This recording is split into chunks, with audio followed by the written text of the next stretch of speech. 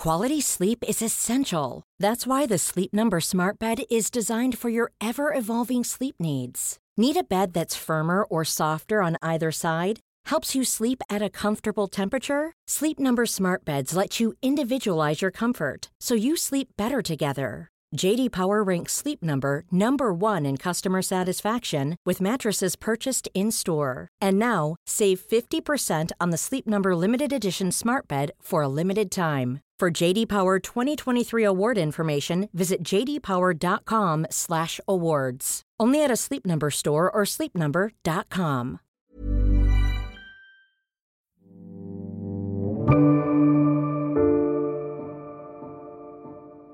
Back in January 1973, an article under the headline "A Private Matter" appeared in The Economist. The story was about a ruling handed down by the Supreme Court of the United States. It decided that women had a constitutional right to an abortion. Roe v. Wade, we reported, relied on a right of privacy that is difficult to define. The outcome, however, was clear. But now, in 2022, abortion in America may no longer be a private matter.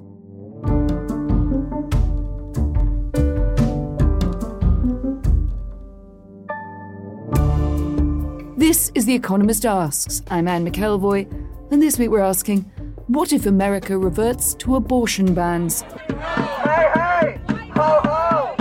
Roe v. Wade has got to go! Abortion is a right! Fight, fight, fight! Abortion is a right! At the start of May, a leaked draft opinion suggested that the Supreme Court will overturn Roe v. Wade and return to America's states the right to legislate on abortion. If Roe falls, half of all states are expected to outlaw or severely limit terminations. Democrats have tried to put up a fight, but this week, a Senate bill that would have made abortion legal throughout the US ended in defeat amid heavy Republican opposition. What we are seeing around this country are extremist Republican leaders who are seeking to criminalize and punish women for making decisions about their own body.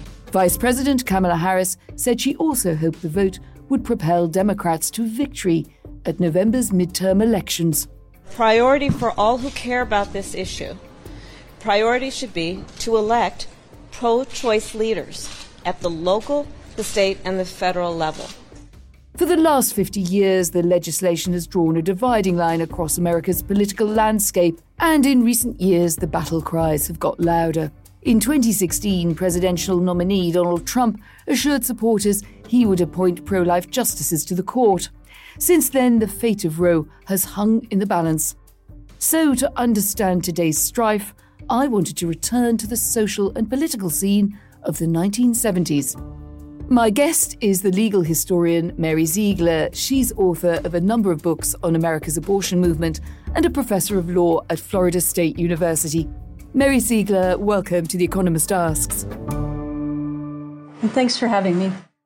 Now, how unprecedented is a leak of a draft opinion, and how close do you think that the draft opinion that we've been reading is to the final one? It's unprecedented to have a leak of an actual opinion. I mean, quite often we see leaks where they're sort of reporting about what the court is rumored to do or what this justice or that justice is thinking, but an actual full-blown opinion, to my knowledge, has never been leaked.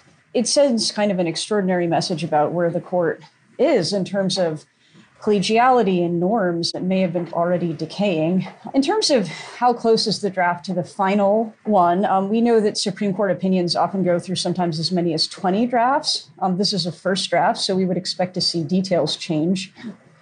I'm not expecting to see the final vote in the case change. I'm not expecting to see the court move away from the idea of reversing Roe. I'm not expecting the kind of broad contours of the court's justification for undoing abortion rights to change. So I think it's mostly a matter of potentially tone and details, but we've seen the direction we're going. What I'm interested in is what's the likelihood of Roe versus Wade being overturned in June, and how do you then interpret the way that the leak plays into that? I don't think the leak will ultimately make that much of a difference. If it does at all, I think there'll be somewhat more reluctance on the part of the justices to change their minds if they had been leaning in that direction, because they would be perceived as political. But I think generally there was very little that was going to deter these justices from doing anything other than reversing Roe. We might come on to the consequences or implications of that a bit later.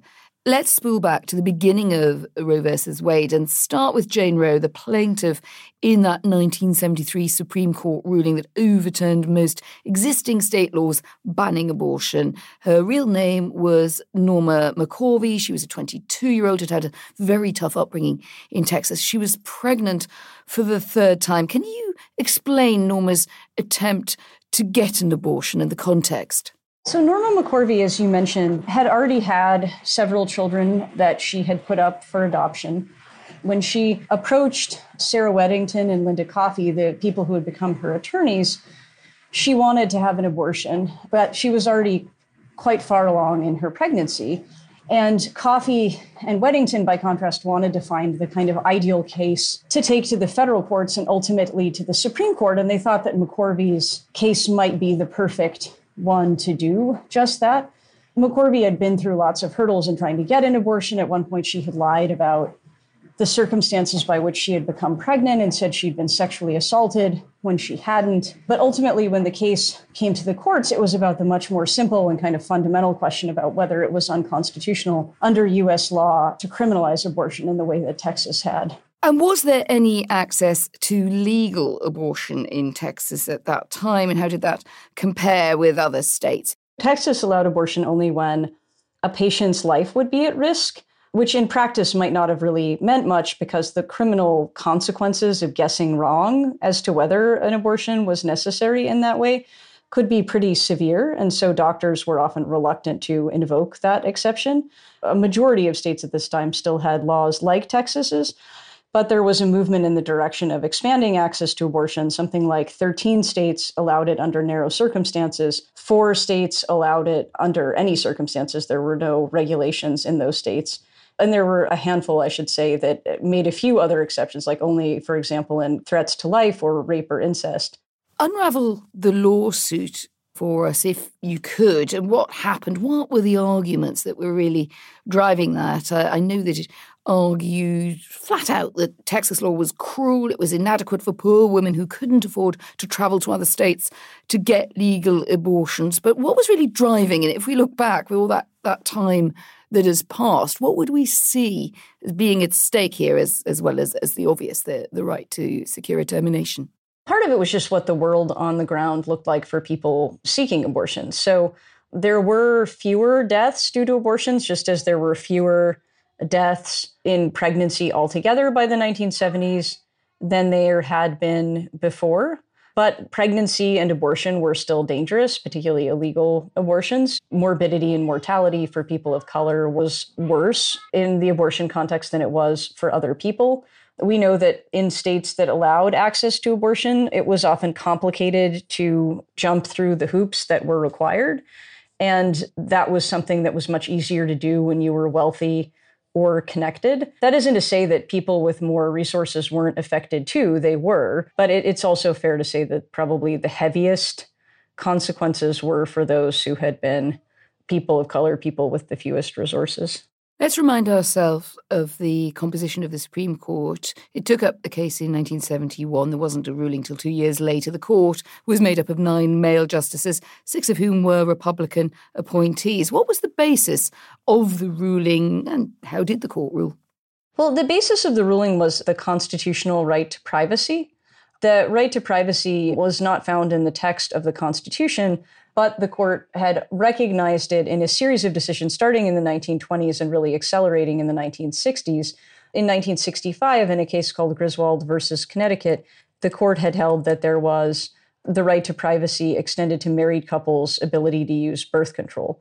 In 1972, the year before Roe was decided, the court explained that that right extended to single people as well as married people. Roe was decided on the basis that this right to privacy was broad enough to encompass the abortion decision, and that the abortion decision was similar in salient ways to decisions that people made about marriage, about sexual intimacy, about procreation, about contraception, about parenting. And so this was privacy more in the sense of autonomy than in the sense of secrecy, This was really where the court hung its hat.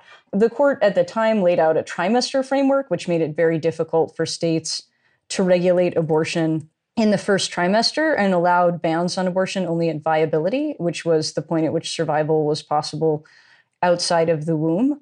And the court rejected what were then the kind of major pro-life or anti-abortion arguments, rejected the argument that a fetus or unborn child was a rights-holding person, or that the state had a compelling interest in protecting life from the moment of fertilization. But the kind of legacy in part of Roe was this idea of a right to choose abortion until viability. And that began with Roe and lasted until this Supreme Court seems poised to change it. How was the ruling received by the public, particularly straight afterwards? I'm just interested in how much it impacted public opinion or simply reflected an existing view of abortion for or against. There was obviously already an anti-abortion movement that was active when Roe came down. And for people in that movement, Roe was just an absolutely unthinkably devastating decision. And so Roe had the effect of kind of nationalizing an existing anti-abortion movement. People in the public, I don't think, had that much of a sense that Roe was going to be as big of a deal as it turned out to be. It was not the issue in Supreme Court confirmations it would become later. It was not the issue in party politics it would become later. So, for example, when John Paul Stevens was nominated to the Supreme Court in 1975, no one asked him a single question about abortion, and he was confirmed unanimously. Both Jimmy Carter and Gerald Ford, in running for office in 1976, did their best not to answer questions about abortion and staked out positions on the issue that really didn't please anyone. So Ford, for example, said he would be in favor of letting the question return to the states, but then picked a pro-choice Republican as his vice president when he replaced Richard Nixon. Jimmy Carter, by contrast, said he supported Roe's right to choose, but then also said he would support bans on Medicaid funding for abortion. So the idea that abortion was the sort of make or break political issue, make or break issue in Supreme Court confirmations, a sort of defining issue in American politics, might not have entirely made sense to people in the 70s. Some of those changes took place later. But it did become an issue around which various other political tendencies and alliances powerfully coalesced. Norma McCorvey became a born-again Christian herself. She spoke out against abortion. To what extent was the anti-abortion movement in the 70s becoming linked into that idea of being a core tenet of evangelical Christianity and that giving it a kind of extra salience and perhaps an extra force politically? The Southern Baptist Convention, which is a major force in white evangelical Protestantism, was not fully opposed to abortion until 1980.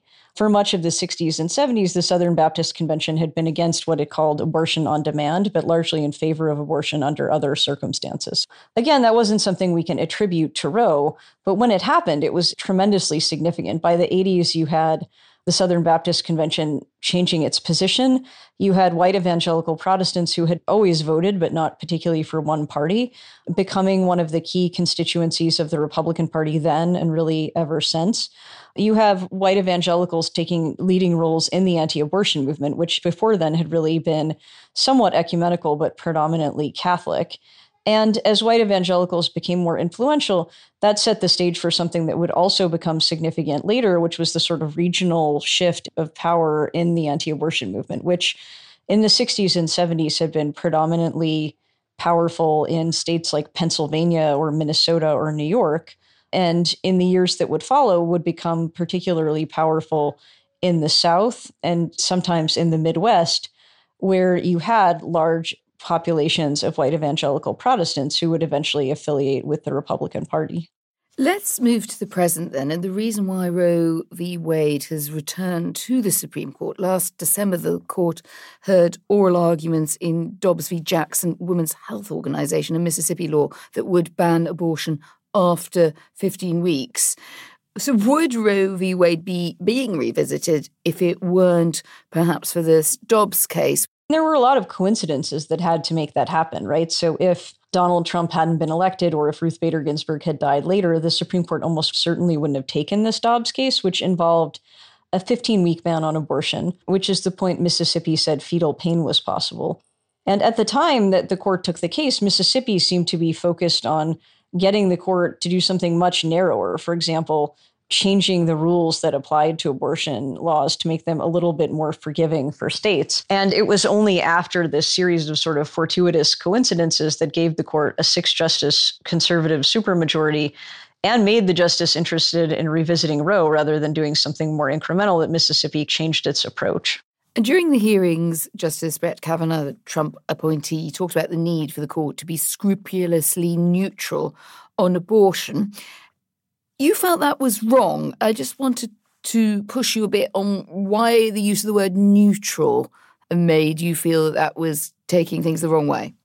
I think that there's a question of what neutrality means in this space. I don't know, in other words, if neutrality is possible or if Justice Kavanaugh is truly trying to achieve neutrality. This is a space that's been so extremely politicized in the context of abortion and the courts that anything the court does here will be perceived as partisan.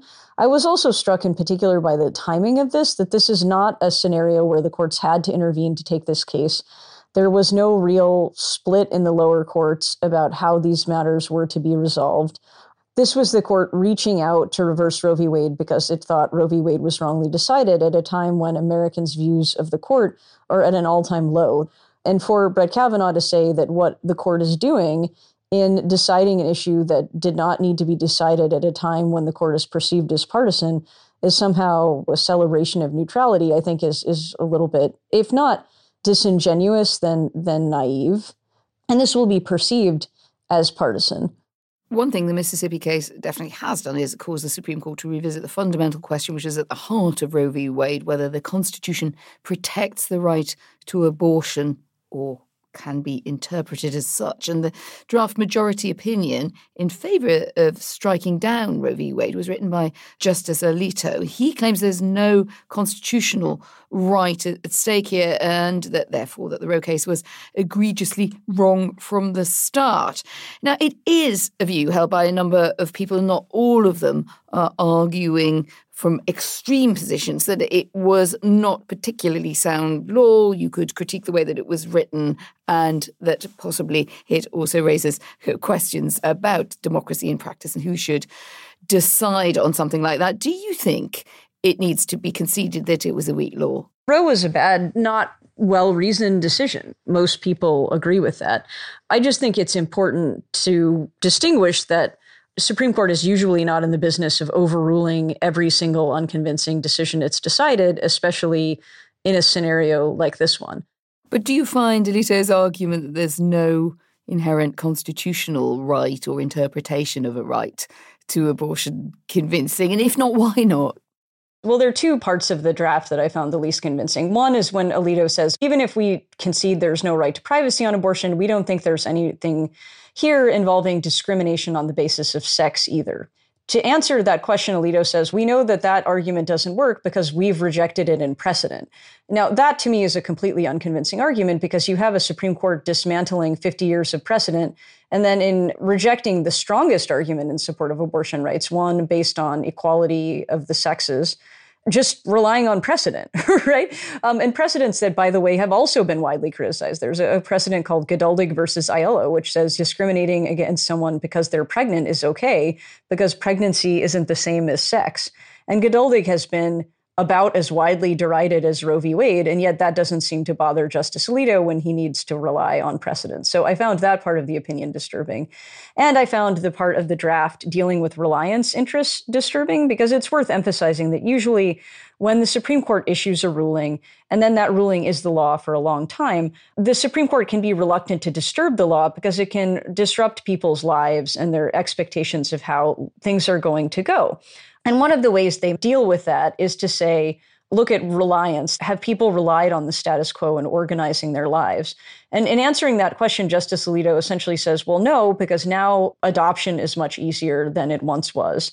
That as an answer, one, says absolutely nothing about pregnancy and how abortion rights affect pregnancy.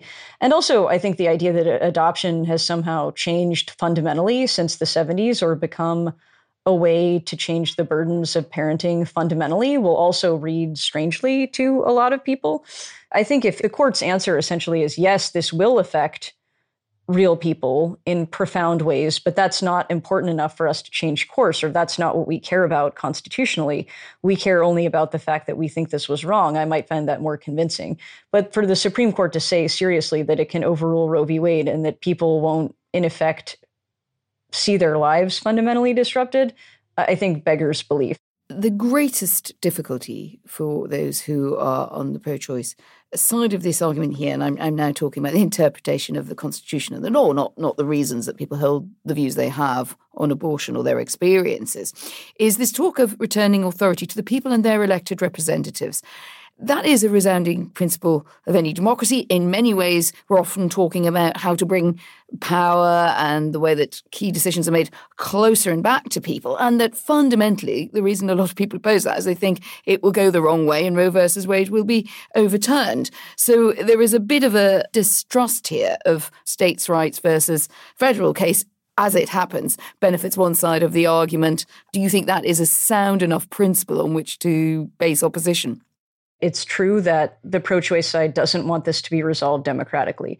It's also true that the pro-life side doesn't want this to be resolved democratically. Both sides view what they champion as a fundamental right that is above democratic politics, a matter of human rights that voters should not get to decide on. And so ultimately, if the Supreme Court sticks to its guns and says this is going to be resolved democratically, I don't think that will make pro-choice or pro-life groups happy. I don't know the extent to which that will happen, because we've already seen both pro-choice groups saying we're going to have federal legislation protecting abortion rights. We've seen pro-life groups say essentially we're going to have federal legislation banning abortion. And we've seen pro-life groups promising to go back to the U.S. Supreme Court to argue that abortion itself is unconstitutional. It's true that it's a weakness of the pro-choice argument. I think it's also ultimately a weakness of the pro-life argument, because there are already briefs in this case, for example, saying this is not ultimately about democracy. This is about the rights of the unborn child. It may be that some voters would like abortion to stay with the states, but the social movements on either side of this issue do not. If the Supreme Court does rule against Roe v. Wade in June, what do you think will happen next? We're likely to see a variety of conflicts between states that will likely, ironically, end up back at the Supreme Court. We've seen some states signaling that they plan not just to criminalize abortion within their own borders, but potentially to try to punish people who are performing acts that are legal elsewhere. So, for example, the state of Missouri and the state of Texas have floated the idea of potentially trying to punish or allow lawsuits against doctors who are acting out of state. And we've seen blue states like Connecticut say, essentially, we're not going to allow our doctors to be sued if they perform abortions on people from other states. We're not going to extradite them to those states. So you could imagine there being kind of showdowns between blue and red states with different views on what abortion policy should look like. If that does occur, you would imagine those battles would ultimately land in the Supreme Court. We've also sort of seen a nationalizing of discourse around this, in the sense that both Republicans and Democrats are pledging that they will try to have federal legislation on abortion. And you've seen anti-abortion groups essentially saying, we are not going to be content with allowing states to do their own thing. We want to have a nationwide ban, either through the Supreme Court or through Congress. A lot of this is unpredictable, but the one thing that's pretty clear is that the conflict is going to rage on and in unpredictable ways. And if you look at the polling done by Politico after it published the leaked draft, it does appear about half of voters believed Roe v. Wade shouldn't be overturned. Justice Alito in the draft says we cannot allow decisions to be affected by extraneous influences, such as concern about the public's reaction to our work. So I wondered about your personal take on that, because I argued it back and forth here with a couple of colleagues, and a lot of people are sort of horrified by that and think that is regressive and doesn't take into account the amount of progress that's been made in the way that people think about abortion. But if I were to turn around and say, well, quite a sizable proportion of the American population would favour the death penalty to some degree and for certain crimes, I'd suppose you might be horrified to say, well, that court should obviously not be influenced by that kind of opinion or the sort of mood of the country. Where do you come out? Well, obviously the court's job, I think, in part, is to interpret the law. They're not supposed to be policymakers.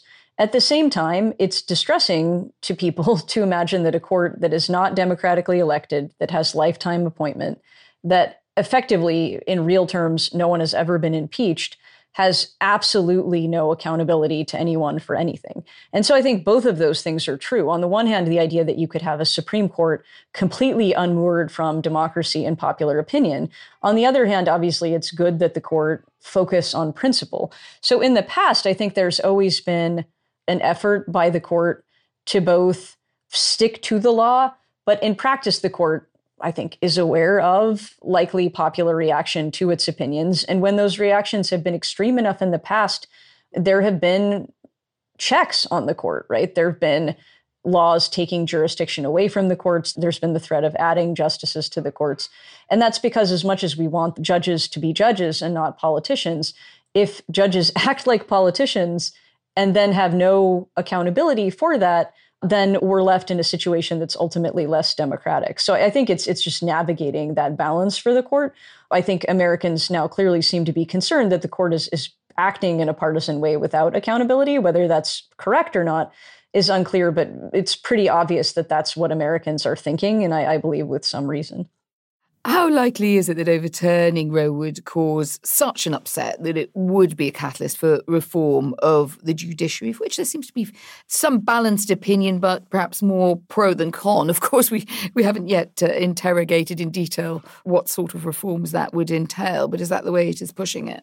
I think it's still unlikely that we'd see court reform in the short term unless it begins to come home to people what this means. That may change because this Supreme Court seems likely not only to reverse Roe v. Wade, but to hold that affirmative action is unconstitutional, to allow religious business owners to discriminate against same-sex couples, to drastically change church-state separation, to change the way the administrative law can work. All of this is happening in pretty short order, and maybe that changes people's views on court reform. We already know that adding justices to the courts at the moment is not popular. Term limits are popular, but would be harder to enact because there are constitutional limits on that strategy. If there's a conversation about court reform that's more urgent, it may not take place this year, but I wouldn't be surprised if it does take place down the road. What does a post-Roe United States look like from your point of view? I think quite similar in the sense that the conflict is going to be polarized. And I think the idea that letting the states decide this will lead to some sort of peaceful resolution where states leave each other alone, it ignores both the history of the abortion conflict and ignores the deeply held views that people who are pro-life or pro-choice have, which is to say, these are not people who want this to be decided by voters. They see this as a fundamental human right. A legislator in Missouri is not okay with someone driving to Illinois and having an abortion. And someone in California is not okay with the idea that someone in Alabama can't have an abortion if they want to. So states are, I think, quite likely to be trying to interfere with what other states are doing. And that's just going to multiply the arenas of conflict in which this battle is fought. So many years after Roe v. Wade and completely different context and still the same argument. Mary Ziegler, thank you very much indeed for joining us. Thanks for having me. And do let us know what you think, what has led to the possible demise of Roe, and what's at stake more broadly if it does fall. Write to us, podcasts@economist.com, or you can tweet us @The Economist. For more on this story, do listen to the latest episode of our sister podcast, Checks and Balance. The team investigates how Roe v. Wade will affect America's midterms. You'll find that show wherever you get your podcasts. And this week, The Economist looks at what might come after abortion. Could the Supreme Court overturn Plyler v. Doe, a 40-year-old precedent protecting the right of undocumented children to receive a public education? You can read that article on our website. And to enjoy full access to all of our journalism, we'd love it if you became a subscriber. Sign up at economist.com/podcast offer. The link is in the show notes. My producers were Alicia Burrell and Julia Johnson. The booking producer was Melanie Starling-Condon, and the executive producer is Hannah Mourinho. I'm Anne McElvoy, and in London, this is The Economist.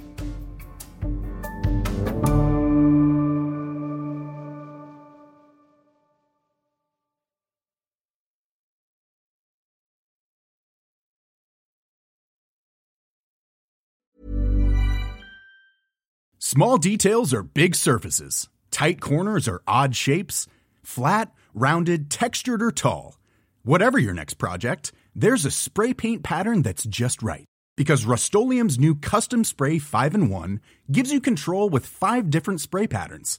So you can tackle nooks, crannies, edges, and curves without worrying about drips, runs, uneven coverage, or anything else. Custom Spray 5-in-1.